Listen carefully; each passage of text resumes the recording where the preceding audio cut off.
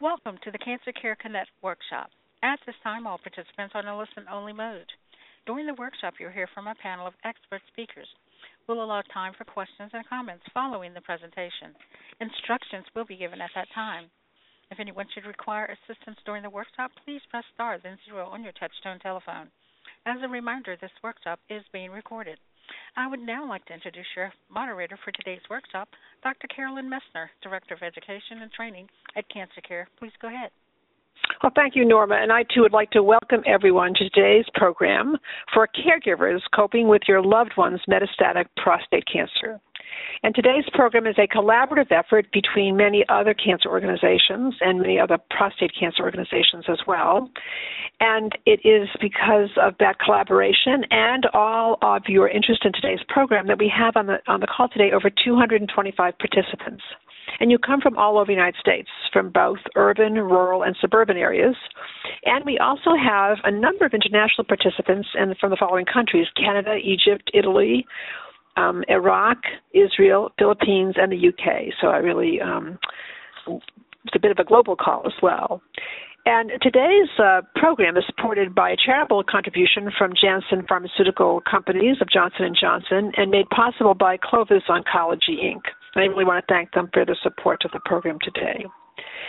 I know we have wonderful speakers on the call today, but before I introduce our speakers, I'm going to ask you just 4 questions up front, just to kind of get a sense of what you know coming into this call today. So I'm going to start. And those of you who are live streaming the call will be able to see the questions as I read them, and then we'll be able to respond to them as a yes or no. So first question is, I understand tips to work with the healthcare team to manage my loved one's discomfort and pain. And it's either yes or no.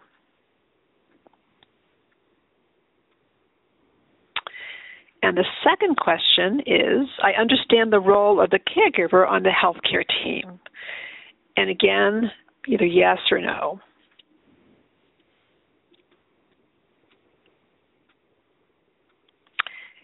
And the third question is, I know how to manage family, friends, partners, and traditions with social distancing and masks. And again, yes or no. And the fourth, and this will be the final question up front, is I know self-care and stress management tips to promote caregiver resilience. Either yes or no.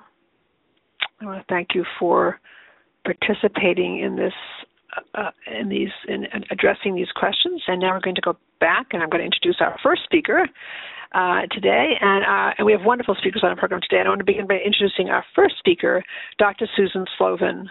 Dr. Slovin is attending physician, genitourinary oncology service, Sidney Kimmel Center for Prostate and Urologic Diseases, Memorial Sloan Kettering Cancer Center.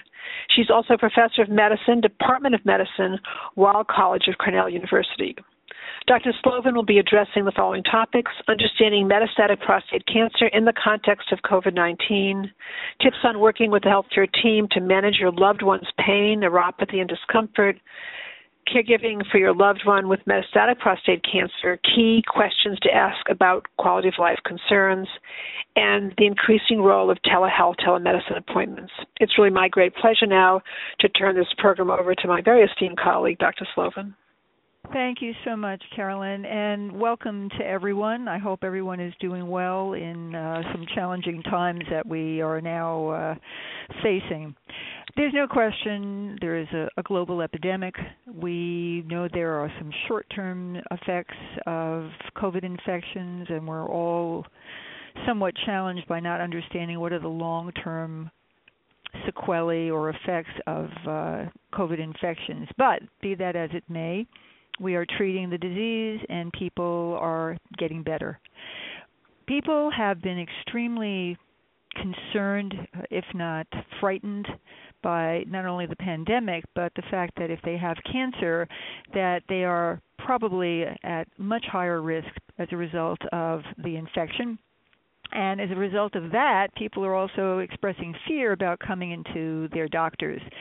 In general, I would say that patients with cancer still have an intact immune system. You could fight a virus, you could fight influenza, you can fight a cold, and putting COVID aside, yes, there's a slight increase in vulnerability, but then we're seeing patients who are completely, or I shouldn't say patients, but normal people without malignancies who are also succumbing to the disease. There is a benefit-risk ratio in terms of who should come in, who shouldn't come in. And I have to tell you that it was very challenging when COVID began in March, and we had patients who really needed to be treated. They were aware that they could get the infection if they were exposed to somebody, but let me reassure everybody that we are in a completely different mode right now, which is that hospitals, doctors' offices, the doctors, the ancillary personnel, all are extremely attentive to keeping things as clean as possible. So even though the COVID epidemic continued, I did continue to see patients. In fact, many of my colleagues did. We were active. And for patients who needed to get their treatment, they went on to their chemotherapy on schedule. Some people who were very frail for other reasons than their cancer could not make it in, and we were able to safely delay them. But there were other people who really needed the treatment in an urgent manner. And for those patients, we ended up giving some supplements, meaning to keep their blood counts up so they didn't have any risk of any intercurrent infections. I'm pleased to say that all those patients did well. They made it through their chemotherapy. They're alive to tell the story. So I would say that in understanding treatment for your cancer, any cancer, in the context of COVID-19, it is extremely important to discuss with your medical oncologist the pros and cons of the treatment. Medical oncologists are not going to ask you to come through the door if there is any risk whatsoever. However, on the other hand, the flip side of this, I am extremely aggravated sometimes because there are patients who should come in, older people, for example, who will greet me with a video call and have a glass of iced tea in one hand and wave at me with the other and say, "Hi, how you doing?" It's not acceptable. There are patients who really need to be seen, and I don't want people to feel that they are in any way going to be jeopardized by being in contact with their physicians. The role of telehealth, telemedicine is really something that started out as almost investigational. And within 24 hours of hearing about COVID, everybody went live with a variety of different platforms in order to have video meetings. They're a blessing and a curse. They're a blessing in that we were able to reach people who needed to be reached, but they were a curse because there are people who still need to come in. There are patients who live in, for example, and I hope I don't offend anybody who lives in New Jersey, but they fear that the air in New York is different than New Jersey. It's the same air. It's the same air in California. The issue is that people, in spite of the fact that we're giving this kind of very laxed follow-up, and you can talk to people, but it doesn't replace touching a patient. So if many of you have been very fearful, again, talk to your doctors, ask what safeguards have been put into place to allow your safe return to the office. Many of our patients have come in, we've spaced them out very appropriately, and they're all so excited saying, gee, I've never been able to go in for a CAT scan or bone scan so quickly, and gee, the technician was great, we're wearing masks, everybody's doing everything appropriately.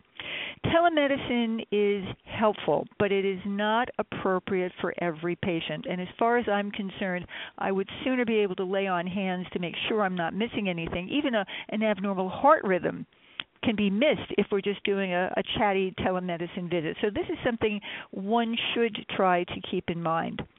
Also keep in mind that we are not standalone doctors. Medical oncologists are part of a healthcare team. And as part of that team, we want to deal with any pain or numbness and tingling in the feet or the fingers, what we call neuropathy, or any sort of discomfort. We often do that on a multidisciplinary level, so that even if you meet somebody for the very first time, somebody brings they're newly diagnosed, we have a team in place that should be following this patient from diagnosis and onward. Why? Because things change, and very often pain is not due to chemotherapy or disease.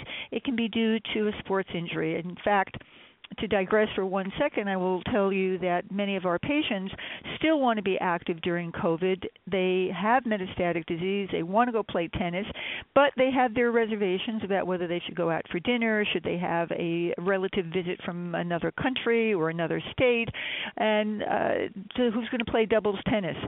But in general, I would say that even though those concerns come up, they are all hooked into a multidisciplinary care group that can always address problems as they arise. That leads to a lot of key questions about quality of life concerns. We want people to live a full life, and our treatments are directed in a manner such that people can continue their normal activities of daily living.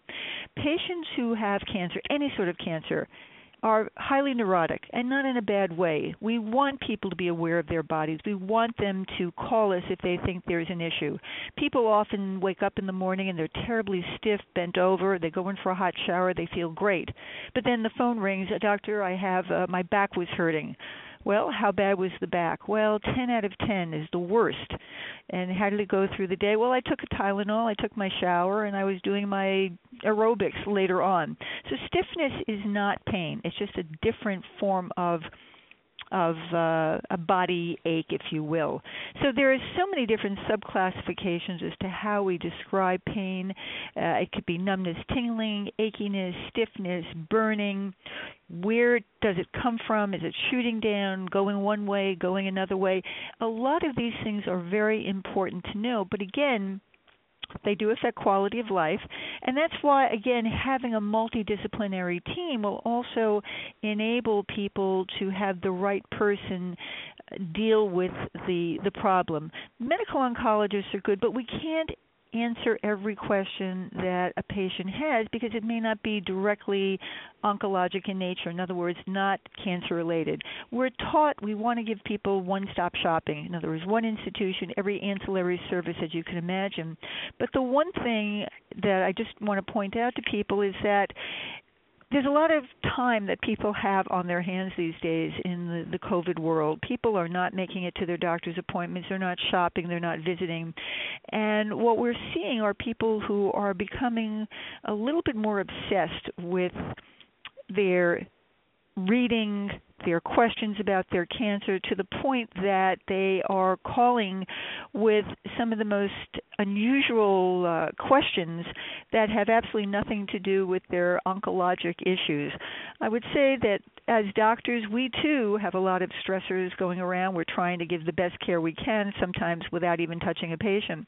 But I would give everybody the advice that in addition to having a multidisciplinary group to help you, also realize that a lot of the stressors that you're facing may not be easily addressed by these other people, and that sometimes just trying to be active, trying to be as normal as you can, and trying to not focus in on your cancer is probably the best thing that you can do. It's always appropriate, of course, if somebody's not doing well, to bring it to the attention of the doctor, but we're seeing a lot of patients who are now studying their cancer during COVID as their own personal pet science project.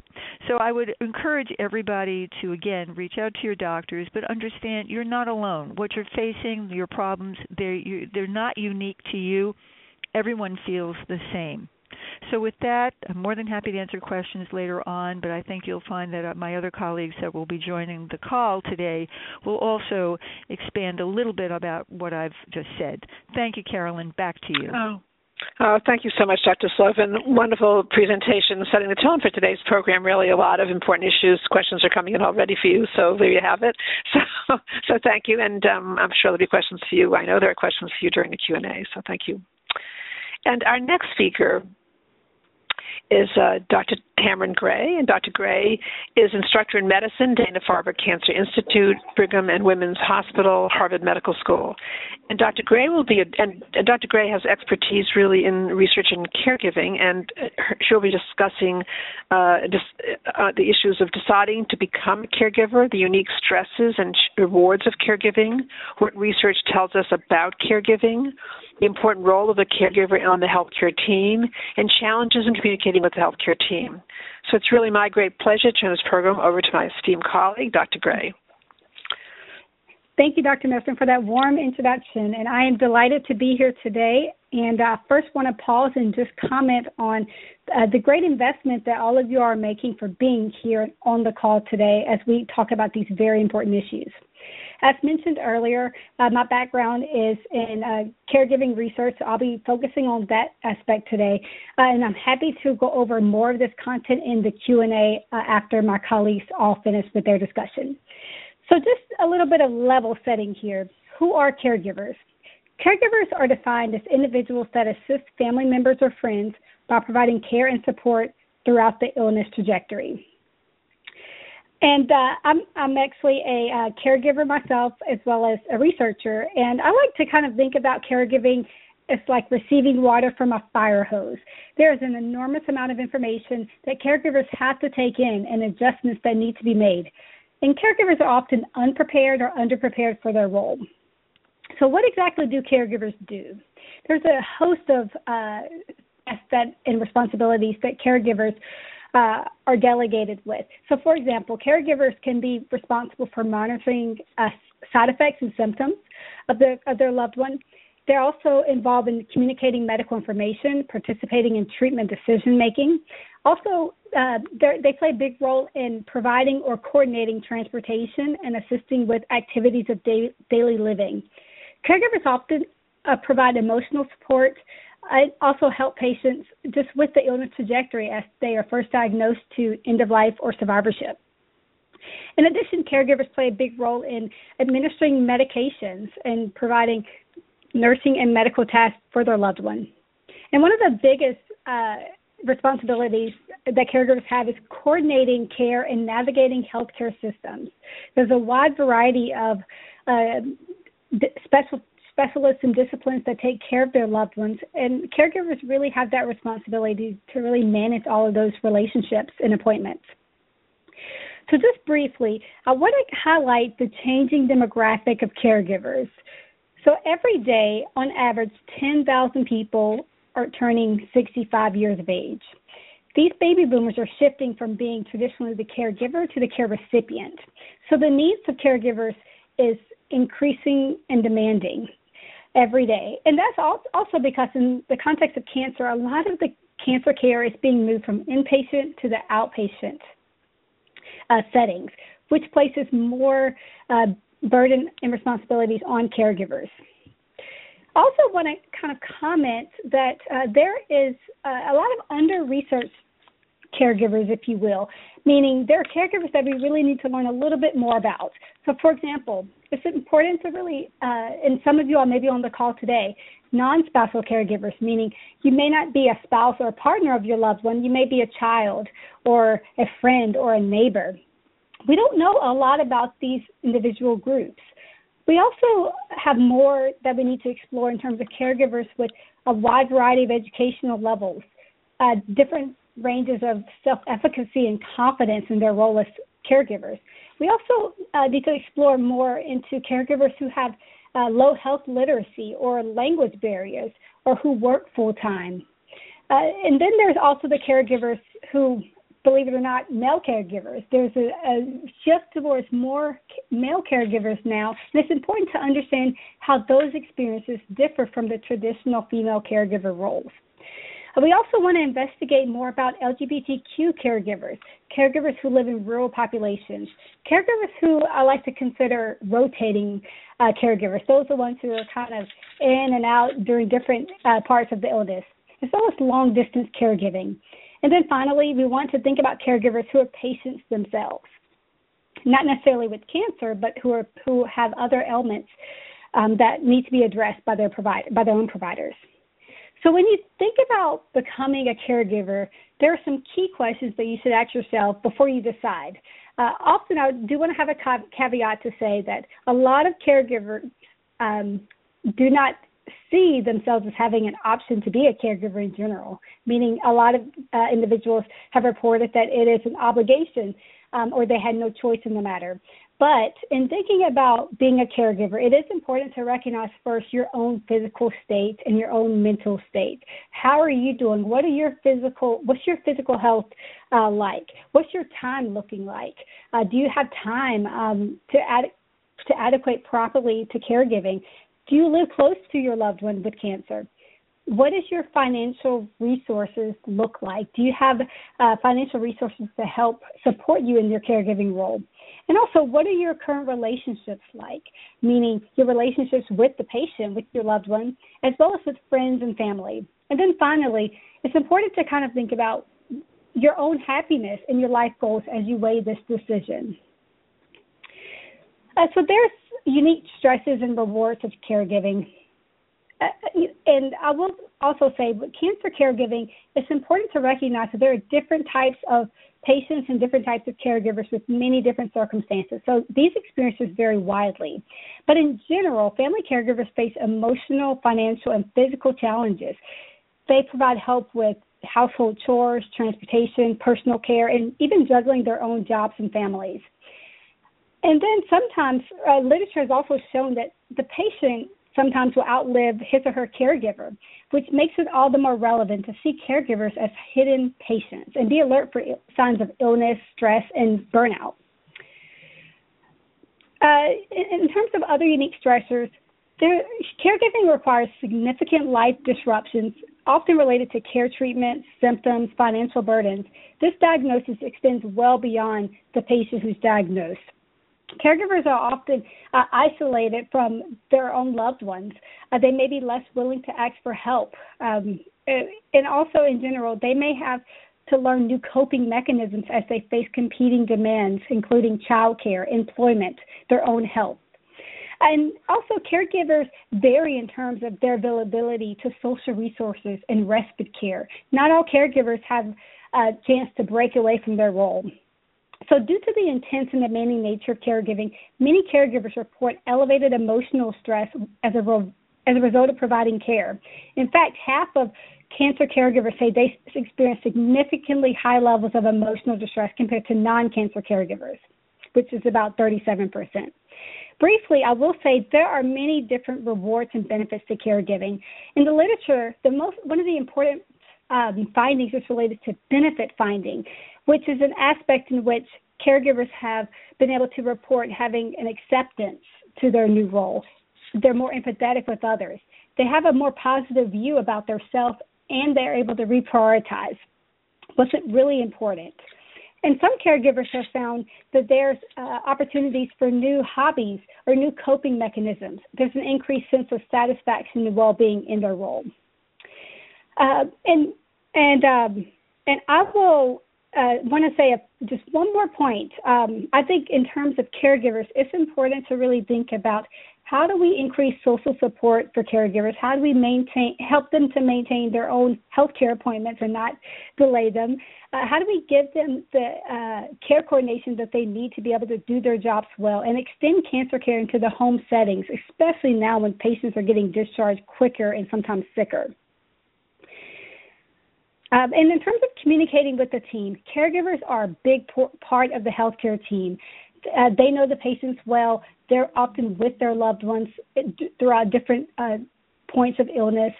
But interestingly, a lot of caregivers feel like they are not recognized or seen by the healthcare team. When we involve caregivers, it's important to first recognize that we want to protect and honor patient privacy even though there's a caregiver involved. So being able to be sure to ask questions about clinicians should be sure to ask questions about how patients see this loved one as a caregiver. What is their role? And I think it's also important to keep the patient involved as much as possible as part of the healthcare team. More than half of cancer caregivers say it will be helpful to require healthcare providers to include their name on the recipient's health medication healthcare record, just so there's visibility about who the caregiver is that's involved.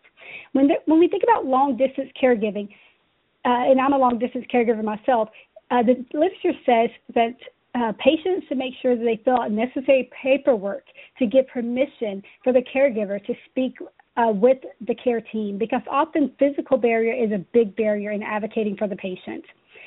So I'll stop there. As you can see, there's a lot of important issues when it comes to caregiving, and I'm happy to address those after my colleagues. Thank you so much, Dr. Gray. That was really wonderful, and I know there were questions for you during the Q&A, and I think many of the points you made are so important about caregivers and their very unique role, and both the stresses and the rewards also of caregiving, which are so important. So I know there'll be questions for you during the Q&A. So thank you so much. As always, you've been a frequent presenter on our program, so delighted to have you again this week. Okay, and our next speaker is Ms. Sharon Flynn. Ms. Flynn is an oncology nurse. She's a nurse practitioner, nursing research and translational science, clinical center nursing department, National Institute of Health, Clinical Research Center. And Ms. Flynn is going to be addressing a number of topics, managing family, friends, partners, and traditions with social distancing, coping with holidays, and we certainly have holidays coming up, birthdays and special occasions in the context of COVID-19 with social distancing and masks, guidelines to prepare for telehealth, telemedicine appointments to get the most out of these appointments, and self-care and stress management tips to promote caregiver resilience. It's now my pleasure to turn this program over to my esteemed colleague, Ms. Flynn. Great. Thank you, Dr. Messner, for the opportunity to be on today's call. And I'd like to warmly welcome all of our caregivers and all of our prostate cancer survivors that are on the call today. So first I'm going to talk about managing family, friends, partners, and traditions in the context of social distancing. So you, as the caregiver, are now the new gatekeeper for anyone coming into your home. Maybe they've planned to come in, they've made an appointment with you, or they're stopping by unexpectedly. And so the first thing you want to do is you want to keep yourself and your loved one safe. And so we want to focus on hand washing and wearing a mask. And so anyone that comes into my house, I either have the hand sanitizer and I give them, a healthy squirt and have with at least 70% alcohol content and have them rub their hands, or I show them to a sink with preferably soap and water where they wash for at least 20 seconds. So we've heard sing the happy birthday song. We have other songs that we may have learned as children to wash our hands and then dry them. And that's going to reduce the chance of someone bringing not just COVID, but the flu and many other viruses that are around as we in America here head into the winter season. And so for those unexpected visitors that might pop in just to check and see how you're doing as the caregiver, or if they want to see the loved one you're taking care of, have a cloth mask ready. So you can put that on when you're answering your door and have that hand sanitizer ready. And then I would encourage you to ask anyone coming into your home if they've had any symptoms of the flu or COVID recently, meaning in the past 2 weeks. And if they have, I would tend to have them stay away if possible. There's lots of information. Actually, there's an abundance of information out there. The two sources that I recommend would be the Centers for Disease Control and Prevention, the CDC, and the World Health Organization, the WHO, to learn more about your resources for COVID-19 and what precautions are in effect in your local area. So for many of us, it's wearing a mask when we go to the grocery store. So be aware of what those restrictions are in your area, or those recommendations, and know them for people that are coming to visit you that may not know those restrictions. Maybe you have someone who's come long distance. They've been out of the country, out of this state for a while, and are returning. Know what those restrictions are so that you can make the best decision when inviting them into your home. And so For caregivers, I would say the first thing that we need to do, other than hand washing, is to ask for help when we need it. Other people can't help us if they don't know what a day in the life of caregiving for your loved one means. And so sometimes, especially in the American culture, it's hard to ask for help and accept help. And I want to kind of ease that guilt away, that we all need help from time to time. And remember when the last time that you helped someone, how grateful you felt and felt useful. Well, I want you to know that others want that opportunity to pay you back for the times that you help them. And so I'd encourage you to start kind of a task list. And that's a list of tasks that others can help you with. That could include mowing the lawn or going grocery shopping.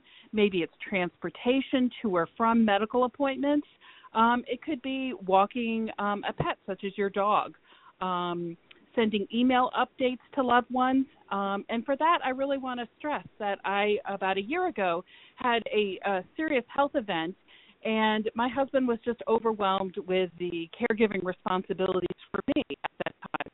And fortunately, I had a very close friend who was willing to be that communication spot, that she communicated with my husband once a day, and then she sent emails and returned phone calls for friends and family that were concerned. And that really helped my husband, who was my primary caregiver, because he was just overwhelmed with returning phone calls, emails, people asking for updates. All these great well wishes were just at an overwhelming time. So think about what could really help you on your caregiving journey. Make a list, and then that way you could either assign people who you think would be great at doing those tasks, or you can give them, if a friend or family member says, what can I do for you, you can offer 2 or 3 tasks from that list. And as we're heading into the winter holiday season here, but it's also applicable for birthdays and special occasions, is we want to talk to our family members about about traditions, especially when someone is seriously ill. These times can become more precious. But even in the best of times, these events are stressful. Let alone when you might be juggling, a cancer diagnosis, treatment, and multiple medical appointments. And so I have a couple tips for you. The first one is there's no right way to celebrate a holiday, special occasion, or a birthday. COVID has given us time to think about and be more creative with the ways that we celebrate these family traditions and occasions when we can't all be together in the same room. And so it might be hard thinking about the winter holidays as they come up and not having that special family get-together, but you want to focus on what is most important for your loved one and for you. How can you incorporate the love and support of your family and friends into that holiday or celebration? And so ask yourself, what can realistically be done? Is in the past, maybe you hosted a huge family event and cooked for that family event. Now, realistically, what can be done? Maybe it's celebrating with next-door neighbors for a small get-together, and then having a larger phone call or video conference with your extended family. You want to respect your loved one's decision. Maybe you, as the caregiver, you're ready to have several people over. But for your loved one, that just seems a bit overwhelming at this time. So have that conversation before the holidays or special occasion comes. Talk through your feelings with your loved one and see what is a good compromise for both of you. You can always ask your healthcare team if there are special medical concerns that might impact your ability to celebrate. Your team can suggest ways your loved one can more fully participate in the celebration, and that includes if they're in the hospital during that time or if they're at home. There are certain holiday traditions that involve fasting or eating meals at designated times, and you want to make sure that your healthcare provider is aware of that. It might not be safe for you to fast while you're receiving treatment, or, if you have perhaps diabetes, it might not be safe to go hours fasting. So you want to double check with your primary care provider about fasting, or if you have concerns about how your loved one can participate in a manner that's safe.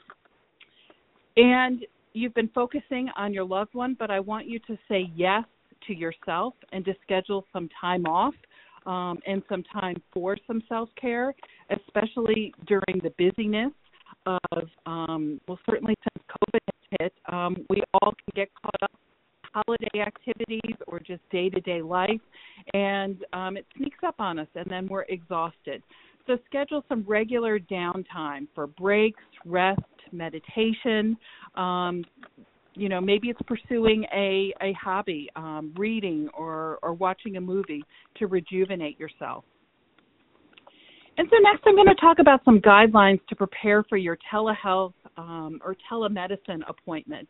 And I first want to say that emergencies are still emergencies. So I don't want you to be afraid to call 911 if you need assistance.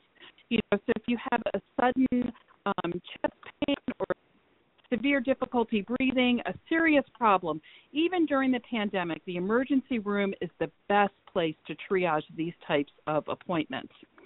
And for your urgent care needs, call your primary care provider. And I want to encourage you to summarize those symptoms into 1 or 2 sentences. You want to tell them how long you've been experiencing those symptoms.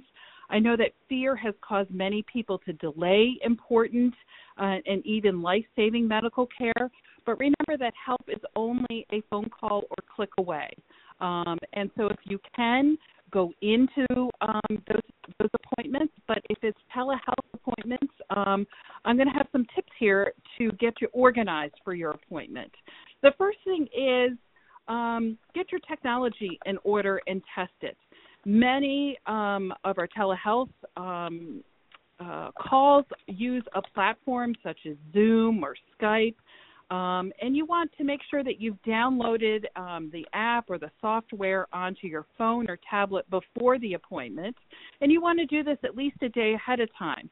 And that'll give you time to troubleshoot any issues that might be interfering with your appointment.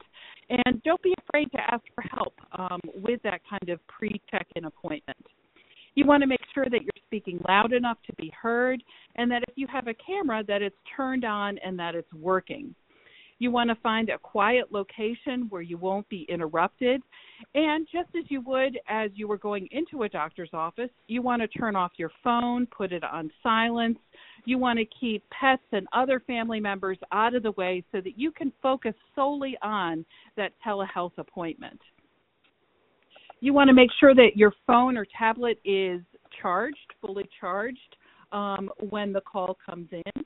If you become disconnected from the appointment, you want to know what the backup plan is. For some care providers, they'll call you at a phone number listed in your chart. You want to make sure that's the most current and up-to-date phone number. And please let your healthcare provider know if someone else is in the room during your appointment. I like to see everybody when I'm on a telehealth appointment just as a check-in so they can see me and I know who I'm talking to. Just as you would as an in-person appointment, you introduce everybody that's in the room. Again, you want to organize your thoughts ahead of time and write down your questions. Keep that list of questions in front of you during the appointment. You want to start with that most urgent symptom or question first, and then describe it. Have a list of all of your medications handy, and not just those prescription medicines, but any herbal supplements or vitamins or over-the-counter medications like Tylenol PM that you're taking. If you have a skin condition that you're calling about or a rash, you might want to take a photograph of it ahead of time. Or if your healthcare provider wants to see what that rash is, make sure that you're in a private location. So if you need to, reveal a portion of your chest, that you're not sitting by a living room window, that you're in a private location, you're wearing comfortable clothes that you can show that area. If you necessitate a telehealth appointment, you may want to check with your healthcare provider on their website to see what could go through their portal. Sometimes if you need a prescription refill from your primary care provider, you can put that request in through the portal system, or if you need a sick note. So you want to just make sure that you double check that before you schedule your telehealth appointment. Before my patients hang up or we end the video call or telehealth appointment, I ask them to repeat back what the plan is. What are the next steps that we are going to take before I see them next? For example, if I'm telling or prescribing a patient to get blood work, today's Thursday, I tell them on Friday, get your blood work, and I'll call you on Monday with those results, and Tuesday, be prepared to come in for treatment. I have them repeat back that plan for me. Many times, there's a written summary that you can ask to also be sent to you. And so next I'm going to move on to self-care and stress management. And some stress management tips are the number one tip that I have is to ask for help. Look into counseling services. Everybody needs someone to talk to, and this is especially important when you're going through a stressful time in your life. Caregivers sometimes feel like they need to protect or shield their loved ones from stress or anxiety or worry, and this is the time for you to talk to a professional counselor. And teams like Cancer Care are here to help relieve some of the stress of caregiving. And Dr. Messner will talk about those coming up. Consider joining a support group. Support groups have come a long way, especially during COVID times. They're online. Sometimes they're synchronous. Sometimes they're asynchronous. Sometimes it's through a video chat or a online chat, and sometimes it's through video. Remember, as I said earlier, set aside time for yourself. And doing something for yourself doesn't mean going to the grocery store or picking up a prescription. I want to encourage you to go for a walk with a friend, read a book, watch a movie, something that you enjoy to relieve stress and anxiety. And give yourself permission to laugh, to smile, to have fun. And don't forget those basics of getting out and exercising for 30 minutes a day, 5 times a week if you can, making sure that you get enough sleep at night. And if your loved one needs extra attention at night, maybe this is the time to call in a professional, some professional services to maybe sit with your loved one at night so that you can get some rest and be rejuvenated to take care of them during the daytime. And I'm going to put a plug in. Remember what you're eating, making sure that you're getting plenty of water, fruits, and vegetables. Just because you're a caregiver doesn't mean that you give up on taking care of yourself. These are all the basics that you would do and are doing for your loved one, and that I also want to encourage you to do for yourself. And that includes making sure that you keep your own doctor's appointments. Making sure that your medications, your prescriptions have been refilled, and that you're staying on track with all of your cancer screenings and doctor's appointments. For some, to relieve stress is keeping a journal. For some people, that's a paper and journal. Sometimes that's an electronic journal. It's a great technique to help us process our feelings. You might be worried about the chemotherapy treatment may not be working, or maybe your current financial status, and this can help get those thoughts onto paper, and then maybe talking to a professional to ask some questions about what services are available to help you. And for you as the caregiver, are you feeling depressed? Maybe you're still in a state of shock from the cancer diagnosis. Maybe it's progressed. We know that this can affect the caregiving experience. So if one of you, either you or your loved one, is tempted to skip a dose of medication or a medical appointment or maybe an entire cancer treatment, thinking that it just doesn't matter. I'm here to tell you that you do matter. You are worth fighting for. And support is here for you. All you have to do is reach out for it. And so for our patients and caregivers, know that you're not alone. There are networks like Cancer Care to support both the caregiver and the patient journey. And so at this point, I just want to remind you that you can do this. Ask for help. Help is here. And so, Dr. Messner, I'm going to turn it back over to you, and thank you for inviting me on this important call today. Oh, well, thank you so much, Ms. Lynn. That was an excellent presentation, very, very excellent. And I know there'll be questions for you during the Q&A, as always. And I am going to say a few words, actually, about long-distance caregivers who've been mentioned already in the call before, but I do want to mention them again. And I'll describe for all of you Cancer Care's free programs and services. So I am Carolyn Messner. I'm Director of Education and Training at Cancer Care, and I'm an oncology social worker. So I want to comment on the long-distance caregiver. So a long-distance caregiver, as we define today, can be someone actually in the same community that you live in, but may take a while to get to your home or to get to you. In other words, they're not right next door. There's a travel time. Sometimes if you're in the same city, it could be an hour to get from one part of the city to the other.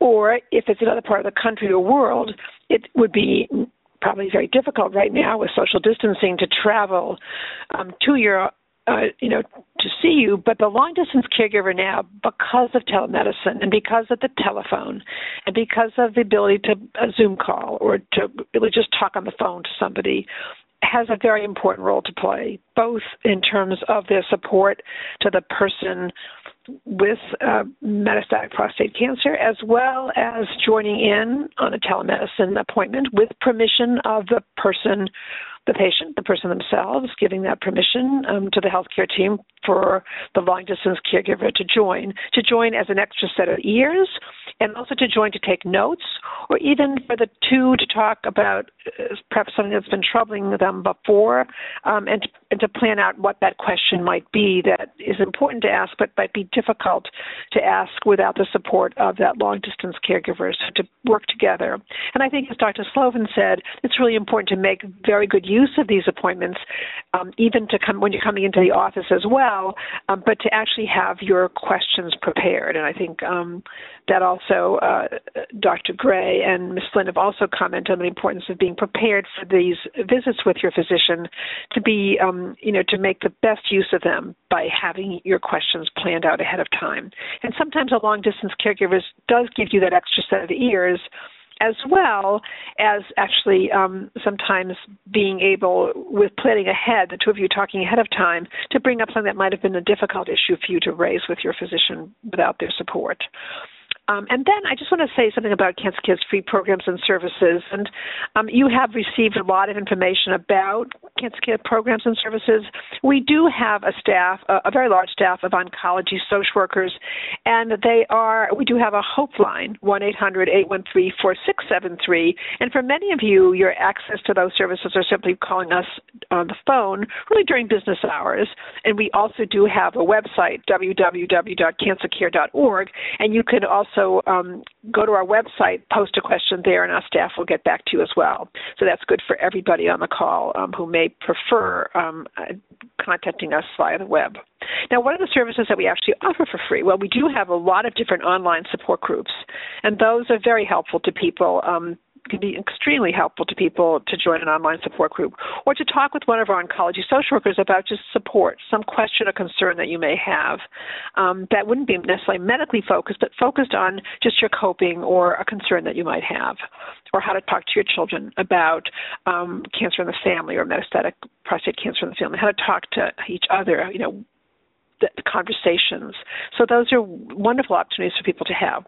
We also do offer practical and financial assistance, both with financial assistance through Cancer Care, and we also have a Cancer Care Copay Foundation, which helps to pay for many of the medications that you may have. And if we don't have that service, we will refer you to another copay foundation that does have what you need. We also have just instituted a case management program here. So that means that some of you all over the country are calling us, and to some extent we have all the resources in your communities, and we'll help to connect you up with those resources so you can get the most help possible. But that's really important that you'll get that immediate assistance as well. So that really, and we do have, of course, these education workshops and many publications that we offer as well. So lots of services that you can access from Cancer Care. So with that being said, before we actually open up to questions, we're going to just ask you a few final questions now for this program. And so I'm going to... It's just 4 questions, so I'm going to start with all of you who are live streaming will see the questions, and you can just answer them yes or no. So the first question is, as a result of this workshop, I better understand tips to work with the healthcare team to manage my loved one's discomfort and pain. And it's yes or no. And the next question is, as a result of this workshop, I better understand the role of the caregiver on the healthcare team. Again, yes or no.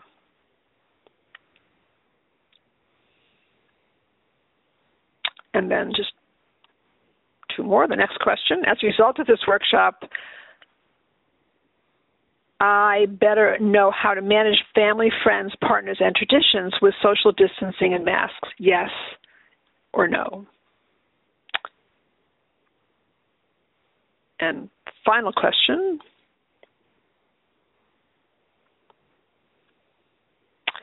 As a result of this workshop, I know more self-care and stress management tips to promote caregiver resilience. Either yes or no. Okay, well, thank you all for participating in answering these questions. It gives a good sense of what you learned at the beginning, what you knew at the beginning of the program, and what you now know at the end of the program. So it's really helpful to us. And now, and in helping to plan future programs as well. And now I'm going to ask our Norma to bring all of our speakers on board, and we're going to now take questions from our participants. And so Norma will explain to you how to ask questions. I'm going to try to take as many of your questions as possible. Norma? Thank you. Ladies and gentlemen, if you would like to ask a question, please press star 1 on your touch-tone telephone. If your question has been answered or you wish to remove yourself from the queue, you may press the pound key. Those of you on the web may submit questions by clicking Ask a Question. Again, ladies and gentlemen, to ask a question, please press star 1. Another question for Dr. Slovin from one of our online participants. My father was diagnosed with prostate cancer, recently had surgery to have prostate removed. His urologist has been his main MD. Should my father be working with an oncologist, undetermined if cancer has spread? And if you could answer this in a general way, as I really don't have all the details, but if you could just give some guidelines for many who may be struggling with this type of question. Thank you. It's a very good question. If your father has just had surgical removal of his prostate, then the usual format would be for him to follow up with his urologist. However, should the urologist detect that the PSA is rising, it is not unreasonable to have your father referred to a medical oncologist for further evaluation. But for the most part, when a patient is a surgical candidate and has undergone a procedure with a surgeon, it's usually the surgeon who will monitor the patient until such time that the treatment fails. I hope that helps. Excellent. Thank you. Thank you so much. And another question for you, Dr. Slovin. Is my father at greater risk of other cancers because he has prostate cancer? Not at all.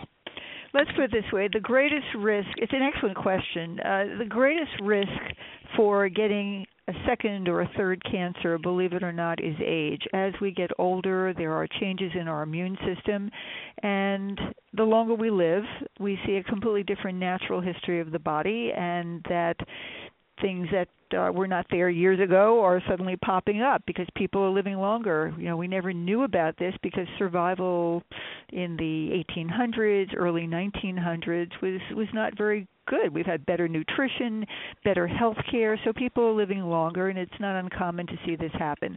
The only concern, of course, we have are patients who have family syndromes of cancer or genetic markers that predispose them toward cancer. So, for example, women who have breast and or ovarian cancer may have a gene called the BRCA or BRCA gene that predisposes the female members of their family to further ovarian or breast cancers, sometimes even prostate cancers. Those are the ones we worry about the most, but I would say in general just having prostate cancer in and of itself does not, and again I underscore the word does not, predispose you to other cancers.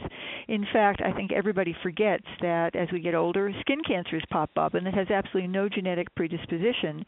It has to do with being in the sun. Everybody migrates to Florida in the cold weather, and that's another reason why, if you have cancer, it's because of sun exposure. I hope that helps. Excellent. Thank you. Thanks so much, Dr. Slofin. And a question for Dr. Gray about Dad has cancer, and both the daughters are both working. They're the sisters, actually. They're both working, and the dad lives alone. And they feel as though the struggle of wanting to help and yet having limited time to do things. And if you could comment on just what we know about that, because I know it's something that you've talked about a lot, and just to give them some help. And then there's a follow-up question that I'll give to Ms. Flynn, but I thought perhaps to start with your giving the overall picture of how challenging it can sometimes be to be a caregiver. Yes, that is such a great question, and thank you so much for asking that. I think one of the concerns that a lot of caregivers have is the fact that they are also working and they don't expect this cancer diagnosis. So it's really difficult for them to modify their work schedules and other lifestyle factors. But one thing that I would kind of encourage is to be able to create a list of the responsibilities, things that your dad really needs help with. And really reaching out to the extended family.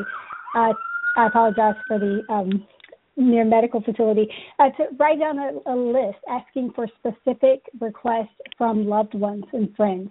I would also recommend that you leverage technology too, being able to kind of talk with your dad, video with him, seeing if you can just understand kind of how his day is going. Having a neighbor also check in on him may be good, and just know that the schedule will change and fluctuate. Just depending on how he's doing and depending on the schedule. But I think being explicit about your ways in which you need help is very important, and not feeling guilty about not being able to be there 24/7. Excellent. Thank you. Thank you very much. And Ms. Flynn, if you could address the second part of it, his need for having someone to help with, because they aren't actually able to do like just the chores, some of the cooking or household chores, or getting him to appointments. Sometimes they can go, but sometimes can't. If you could comment on that as well. Right. That's a great question. Thank you. Thank you for your question. And as far as, I'll start with chores, kind of around the house. There are different grocery shopping facilities out there that your grocery store has that can deliver groceries to your house. Sometimes you could ask a neighbor or a friend or a local teenager to pick up those groceries and bring them back to your father's house and unpack them or drop them off at the door.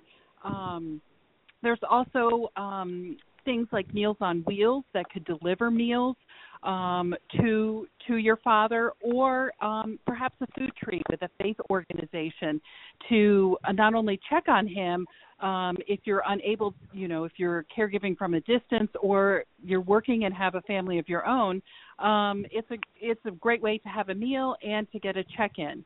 So using a variety of resources like that is definitely helpful.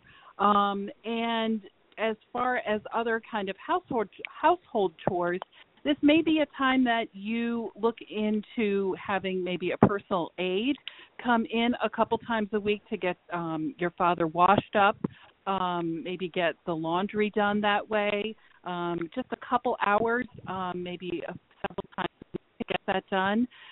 As far as other household chores like house keeping chores, vacuuming, dusting, dishes. This could be a time, again, that you contract that service to someone else to come into the home maybe once, twice a week to not only check in on your father, but also to get those chores done. So there's lots of resources out there. I would encourage you to talk to your healthcare team, like the social worker on your team, that could help kind of strategize pulling some more resources in. Excellent. And actually, everyone has been really wonderful. I want to also add that the case management service that we now have at Cancer Care could be very helpful to call or speak to one of our social workers about organizing exactly what Ms. Flynn has addressed, and also there may be services in your community as well. And I think, as Ms. Flynn said, even the social worker on the healthcare team. The healthcare team consists of many different people, and so of course, so you may be seeing the physician on the team, but there are many other people on that team who might be able to be of help to you.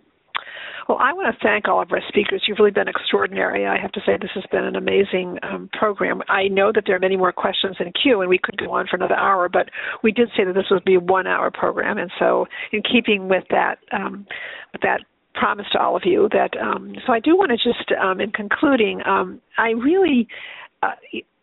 guess we feel very strong. I want to first of all thank our speakers, and I want to thank who have been phenomenal. I want to thank our participants for asking such great questions that really enable our speakers to address them in another way and really help to address some of your concerns and questions. I do want to bring you back to the fact that we prefer that people don't leave the call feeling that you're alone.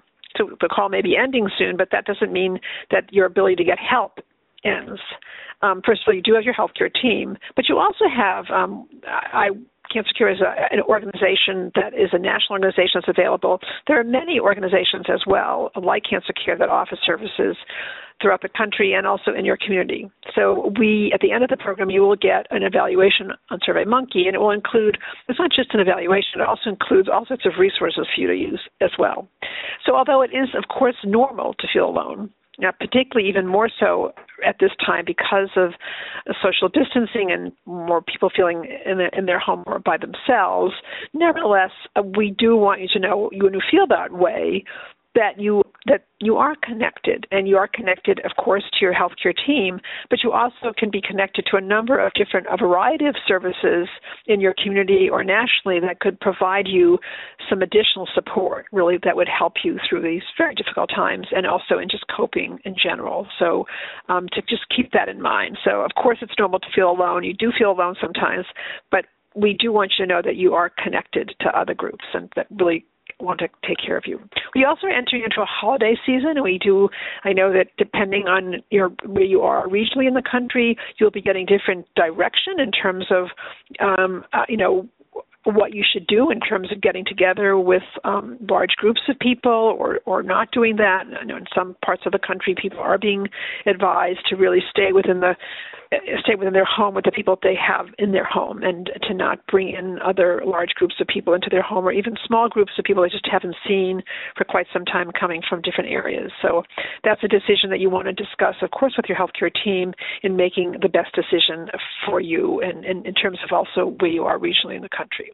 Again, I want to thank you all for your participation today, and I want to wish you all a very fine day. Thank you all. Ladies and gentlemen, thank you for your participation. This concludes the workshop. You may now disconnect. Everyone have a great day.